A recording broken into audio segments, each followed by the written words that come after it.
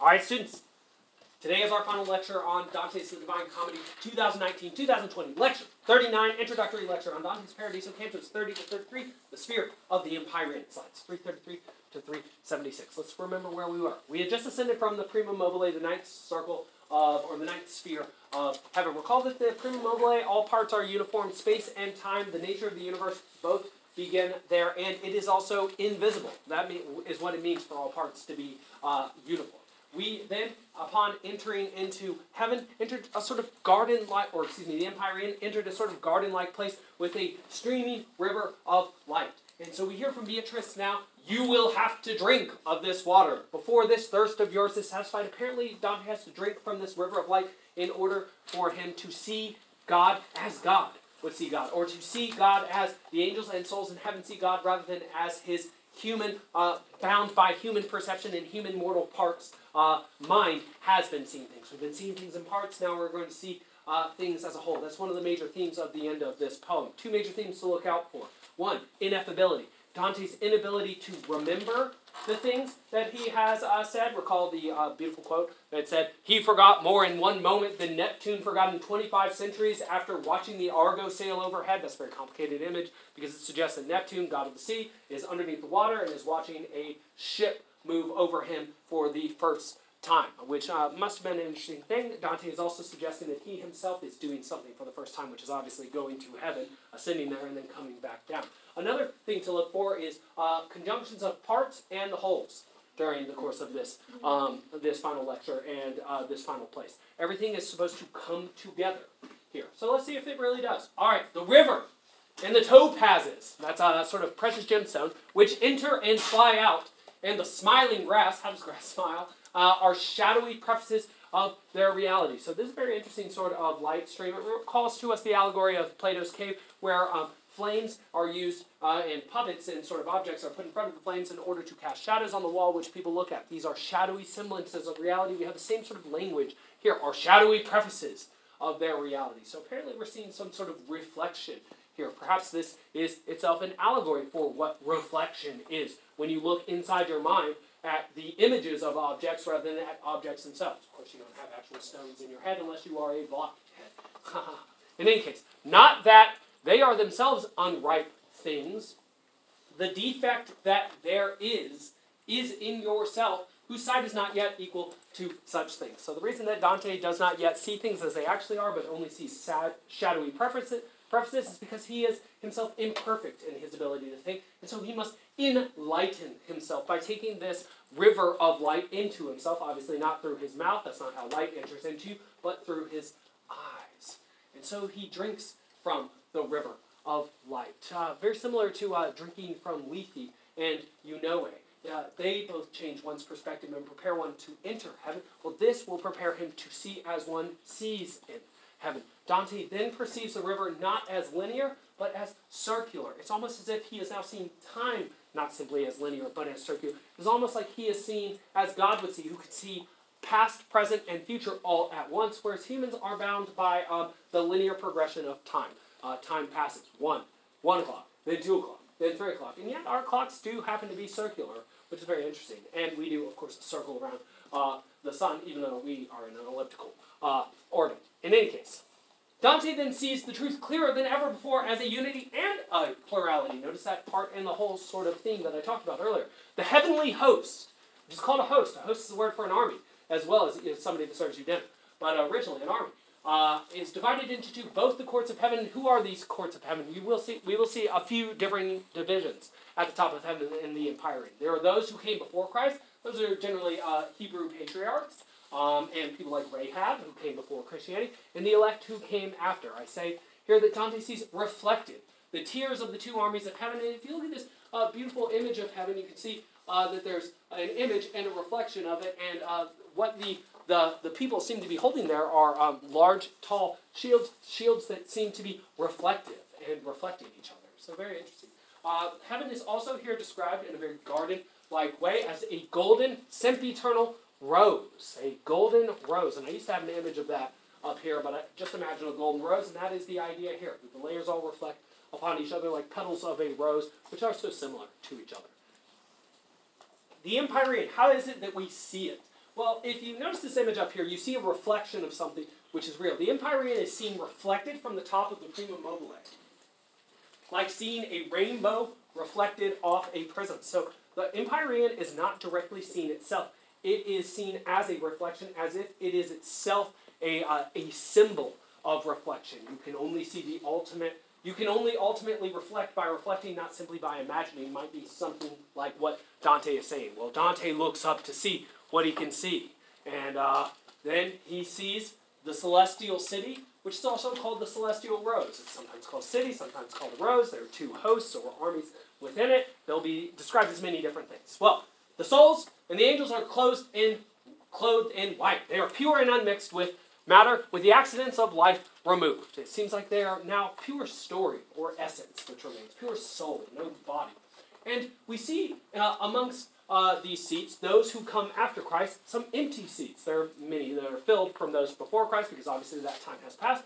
But one of these seats has a crown above it, and that is received for a historical person who does not die until 1313. He is alive during the Divine Comedy, which takes place during 1300. His name is King Henry VII, and Dante hoped that this Holy Roman Empire, or Emperor, who also became the Roman Emperor, would come to Florence and would expel the Black Welfs and would help to restore him to his home. And yet, unfortunately, on campaign, this man died earlier than expected from a seemingly unknown causes, which Dante thinks is very unfair. But with his death died Dante's hopes of ever returning to Florence, even though he had had a couple of chances before King Henry VII. In any case, Dante contrasts King Henry VII, who died unjustly early, with a man who died justly early, who was a pope named Clement V, who was unfair, but will die early in office. Obviously, he's died before Dante finishes writing the end of the Paradiso, but also after the events of the Paradiso take place, which is in 1300. The difference between 1321 and 1300. All right. I quote from 31, Canto 31, the first 12 lines. In the form, then, of a shining white rose, this is the Empyrean, the holy army of those whom, in his blood, Jesus, Christ made his spouse, made its appearance to me.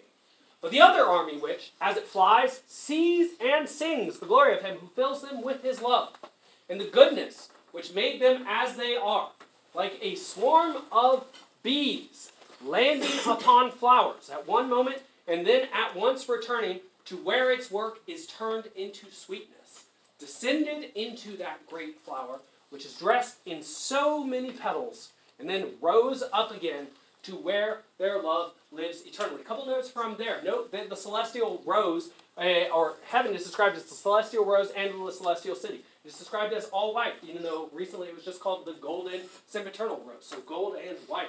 Sort of holy colors, regal colors in terms of gold, holy in terms of white, and purity. Two tiers, those who came before Christ, those who came after, and they are compared to a bee taking sustenance from a flower. Something to mention about that particular analogy is that a bee takes sustenance from a flower. Obviously, it helps to make it sort of honey based on that, but also pollinates other flowers through that. So they work in mutual help to each other. Which are they part of the same species? It's sort of a funny, weird question. Are they part of the same animal, I guess you could ask, seeing as they are so necessary to the survival of both. In any case, both, all the souls in this heaven are swarming about each other, and at one point they are flowers, giving information to those who come to see them like bees, and at other times they are bees going to flowers to receive from them. They are sharing information, they're sharing wisdom with each other. They are sharing something in common of great nourishment and value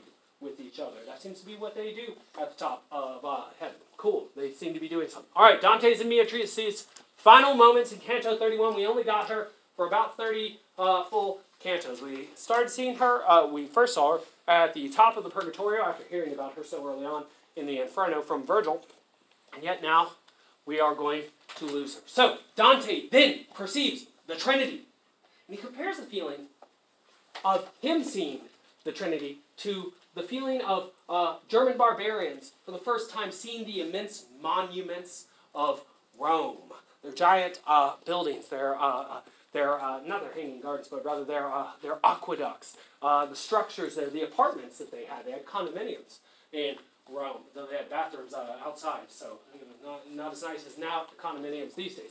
In any case, he feels a great sense of wonder at seeing the magnitude and the majesty of the divine mystery. He is first hit by the experience of it. He does not yet understand the experience of it. So it's like he sees it all at once, but he's going to have to parse that out. He's going to have to analyze what he sees, and as you know, analyze means to break a whole into parts so that you understand the parts better, so that you understand, of course, the whole better. In any case, this is the great unknown from which all information and wisdom is derived, in which all the great patterns and stories of existence exist. Dante is refreshed immediately, attempts to commit to memory what he sees, but also fails to commit to memory all that he sees, just like so many of us with our memory. And he describes coming from the mortal to the divine realm. Well, he turns to see Beatrice. After taking in the whole and now wanting to focus on parts, and poof, Beatrice is gone. I intended one thing, but what happened was different. 3158. And St. Bernard appears. He was a Cistercian monk from the 12th century, and was probably far more famous then than he is now, because you probably haven't heard of him. You probably, when you hear St. Bernard, think of a dog or a specific famous dog from a movie called Beethoven. In any case, he himself, in literary circles, represents something that we would call, say, the wise old man. Sort of like in movies and comic books that you're probably more familiar with than this. Or Dumbledore is a figure of the old wise man. Gandalf is obviously a figure of the old wise man. Professor Xavier from the X-Men, obviously a figure of the old wise man. Old, powerful man. You know, figure Theo, or excuse me, Deo is what I should say. Good Latin there. All right. In any case, this is Dante and Bernard gazing upon the Trinity and Mary. First, we're going to look at Mary. Then we have to pray to Mary that she reveals even more truth to Dante, and then and only then will Dante be able to look at the Trinity, and that's what we have left in front of us. So Dante demands to know what happened to Beatrice, and Bernard responds to him, "It was for your final satisfaction that Beatrice asked me to leave my place." So note that we have now had 3 guides. We've had Virgil through the Inferno and much of the Purgatorio. I would say asterisk. We also sort of had Statius for a little bit of time in Purgatorio. We then met Beatrice, and she brought us from terrestrial paradise up to celestial paradise and all the way to the final bit. And yet this Bernard is going to have to help us for the last 3 cantos, of course. And something to mention here, he often gets short shrift in commentary. People think because he shows up so late in the game, he's less important than Beatrice or Virgil. But that's not quite true. You have to understand what the Empyrean is. Since it is beyond the prima mobile, which is where the nature of the universe starts, therefore where space and time govern, we are now beyond where space and time governs, which means we do not know how much time Dante spends with Bernard or how much he learns from him. And so, since there is no such thing as space or time in the Empyrean, Dante could be spending infinite amounts of time here. He could learn infinitely more from Bernard than he learns from Virgil or from Beatrice. And that's something to keep in mind. In any case,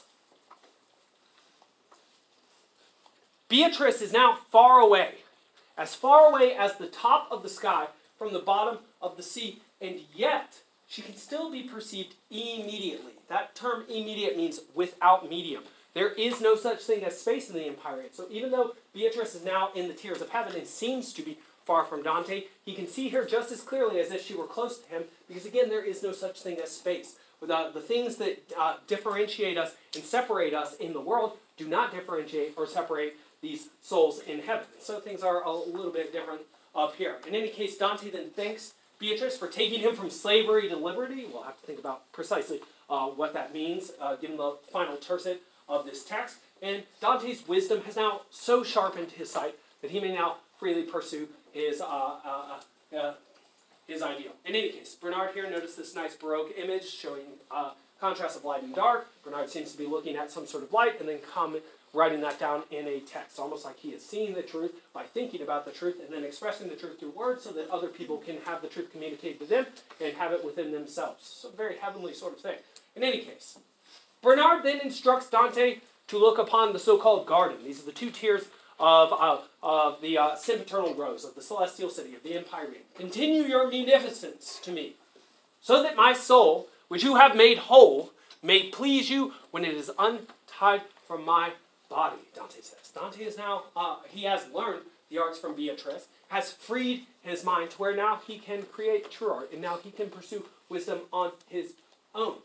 In any case, Dante longingly studies what he sees, like one who has made a long, long pilgrimage, and finally makes it to the object of his desire, very much like us. Like Odysseus at home, studying his surroundings. He investigates what he sees. He does not assume that he understands what he sees in front of him. And then Bernard, as I told you he would, directs Dante's eyes to the Queen of Heaven. In Latin, that is called the Regina Coeli. The Queen of Heaven in the Catholic tradition is, of course, the Virgin Mary, who was assumed in the 20th century during Vatican II. And so, this Virgin Mary, she has never been spoiled, and she was the mother of Jesus, and that's really all I want to say there. This is an image of St. Bernard right next to Dante, and you see that B above, or SB above St. Bernard, D above Dante, and they're looking at Mary, who is beneath the Trinity. You see a father, you see a son next to him, and you see a dove between them. A dove, of course, is the symbol of Aphrodite. Aphrodite was the goddess of love. So the dove, as Holy Spirit, seems to be something like the love that is shared between two rational beings, which can only be shared between two rational beings. That's, I think, a very strong interpretation of what the Holy Spirit is. In any case, Dante looks at the zenith. That means the highest point of this heaven. That's the highest truth. That means God, the Trinity. Like a sun at noon, it's very bright, very hard to understand.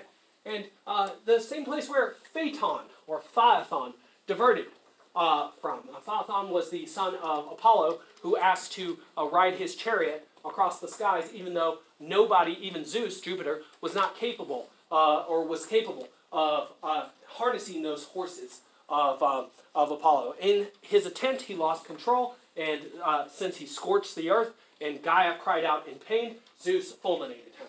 And so Dante better be careful. He's getting very close to the top of things. He better be careful also like Icarus, who was, of course, the son of Daedalus, who flew up close to the sun on wings made of feather that were attached to his back by wax. He got too close to the sun, heated up too much, wax melted, he fell to his death. So Dante better be careful here. He then sees each angel. And something interesting philosophically about the angels is that they're each different but equally perfect. They're each distinct. They're each their own species. And so unlike humans, where we're all one species, and what differentiates us is subject to argument. Quite a bit of argument, in fact. But not so with the angels. They are each a different species. They are each unique in kind. And so what do we see them and the souls in heaven doing? They're singing and playing games. They're doing something. So they're not just doing nothing. And they are not simply singing hosannas, as Mark Twain once said about heaven, trying to disparage it, calling it boring. Obviously, he hadn't read his Dante quite as well as, we have. Here's a nice image of Phaethon right here. In any case, Dante continues to observe the celestial court and starts to see some of the major historical personages of it. He sees Eve sitting at Mary's feet. Eve at Mary's feet because she is the foundation of Mary. Eve was the one who first created original sin by eating the apple. That was the original sin, or the original breaking of the rules of mankind. And Mary supposedly solved it, because what did she do? Well, she produced the person who would then forgive all the sins of mankind. So Eve creates the problem. Mary helps to solve the problem, is the idea. There's some parity there between them. In any case, we also see Rachel besides Beatrice. Recall that we had heard about Rachel all the way back in the first two cantos of the Inferno. There was Mary, who went to talk to Lucy, who came to talk to Rachel, or excuse me, who came to talk to Beatrice, who was sitting next to Rachel. We'll see them all up here now. So, Rachel is sitting beside Beatrice. We then get a lineage of several women who have opposite seats from men. So again, one of those divisions, parts and the whole. There are going to be some old patriarchs, men, and some old matriarchs, ladies. And so, besides Rachel is Beatrice. Besides them are Sarah, Rebecca, Judith. These are major Hebrew matriarchs. Sarah was the wife of Abraham, and Judith was the great-great-grandmother of David. These are people who produced great men who produced great traditions. Almost as if the original art of woman was man, and the original art of man was an imitation of the birthing process of woman. I think that's probably correct as well. In any case, each part of this divine court, this celestial court, is described as the petal of a great rose. And something to observe about that is that if you do look at a rose, many of the petals all look the same. It's like the uniformity of it in conjunction with each other is what makes it beautiful. Perhaps also that is what makes good character, the uniformity of your actions in search of a goal, or in how do I even say, in pursuit of, there we go, a goal, or what makes a good character, or a beautiful life. In any case, nothing more there. Here is a quick schematic of what the celestial rose looks like. We see Mary up at the top. We see Peter and Adam right next to her. We see John and Moses on the other sides of Adam and Peter. You can see Beatrice right next to Rachel. You see the people from the New Testament. Those are those who came after Christ. You see the blessed of the Old Testament on the other side. And you can see the center of the rose, too. You might want to imagine this as three-dimensional, too. Let's see. Yeah, very good, very good. And you will have this image sent to you today. Here's an image of what the Trinity could have looked like. Three interlocking circles, sort of like a super Venn diagram right there. You see Trinitas and Unitas. You see plurality there. You see singularity. It's all one object, and yet you can split it into three, and yet all three are uniform. And so, very weird. Now, Cantor 32, the great men, or producers of great traditions. Well, we have John the Evangelist. Remember, the primacy of the Logos in the beginning was the Word. He's the one who wrote the Gospel of St. John, also Revelation at the end of the New Testament. And we also see St. Francis up here, who we had seen described by, anybody recall who described him? It's Aquinas, a Dominican, not a Franciscan. We see St. Benedict up here, who we actually met amongst contemplatives. And we also see Augustine, who was himself he was a Franciscan, but also an Augustinian, one of the major Catholic thinkers there, of the two top ones. Bonaventure is up there, but Aquinas and Augustine are obviously the biggest ones. And the Confessions of Augustine are something well worth reading in the story of Alypius. In any case, I'm going to keep moving from there. All right. Do I see? Yes, I did want this. We also see up here a correlate to what we saw down in the first few cantos of the Inferno. When we first got into hell in Canto 3, we noticed that there were people who were wailing and crying, and we saw some neutral angels who were expelled from outside of hell, but then we went into hell, and in there we saw not only cowards, but we also saw children. Children who never got a choice, and apparently they were predestined to go to hell. Well, the correlate, or the parallel to them, are the children who got to go to heaven without ever having understanding or making a choice or ever achieving free will. So there are also, obviously, children in heaven who are babies, infants, who never made a choice. So there are also predestined heaven babies. So, good for them. In any case, Bernard then directs Dante's eyes to the face of Mary. So we've been looking slowly up, higher and higher and higher, going from the bottom of the celestial hierarchy to the top of the celestial hierarchy. And recall that once we get to the top of Mary's face and over her head, we will see the final vision. We will see the Trinity. In any case, he understands each life's connection to its own nature.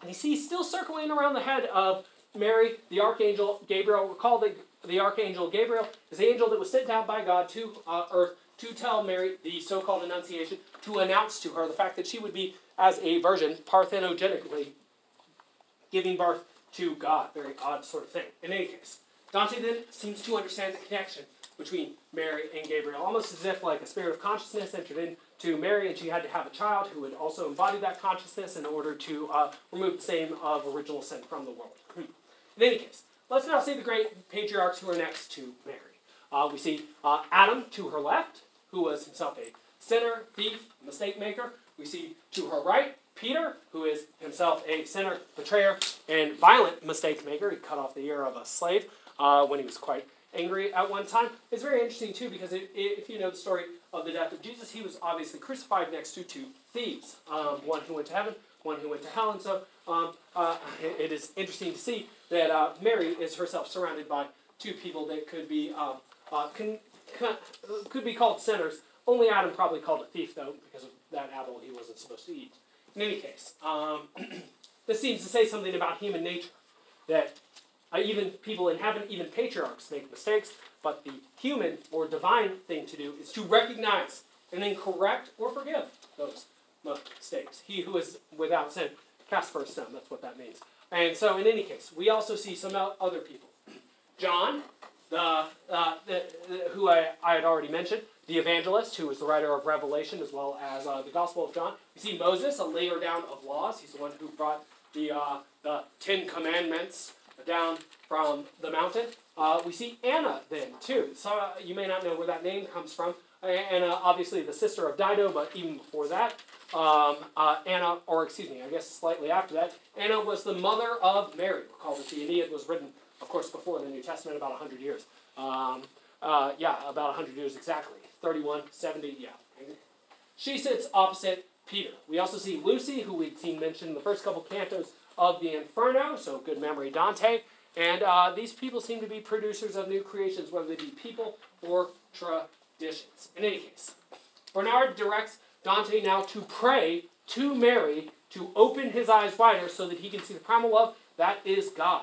To pray seems here to mean to articulate one's desires, hopes, in order to begin to produce a plan, and in articulating that goal, one's thought is then naturally summoned to help one determine a plan to achieve it. So what prayer truly seems to be here for Dante is articulating a goal in order to begin on the path to achieving it. And that's what it means to have a prayer, as it were, to have a goal and to direct yourself towards it. Your intellect is what gets you towards your goals. It's not just some magic. In any case, Bernard prays harder for Dante to achieve his goal than for his own. This is an act of charity. He wants Dante to see more so that the world can be given what Dante sees. It will do him no good because Bernard's obviously at the top of heaven right now. He's having a good time. And so we see a paradox which begins Canto 33. Virgin mother, very much paradox. Hard to be a virgin and a mom at the same time. Daughter of your son, very hard to be the daughter of your son, seeing as you're the mother of your son. And humble yet exalted, hard to be proud and humble all at once. And yet this is the language of paradox. This is the language which Dante must speak in order to understand the final paradox, the final questions of this deepest and highest contemplative realm. And so, is there something else I want to say? So the clouds of mortality then fall away from Dante, and he looks up to the Godhead, the Trinity, the divine, freely, and without guidance. His sight further clarifies. Beatrice will become more beautiful here, but he's not looking at her, he's looking at God.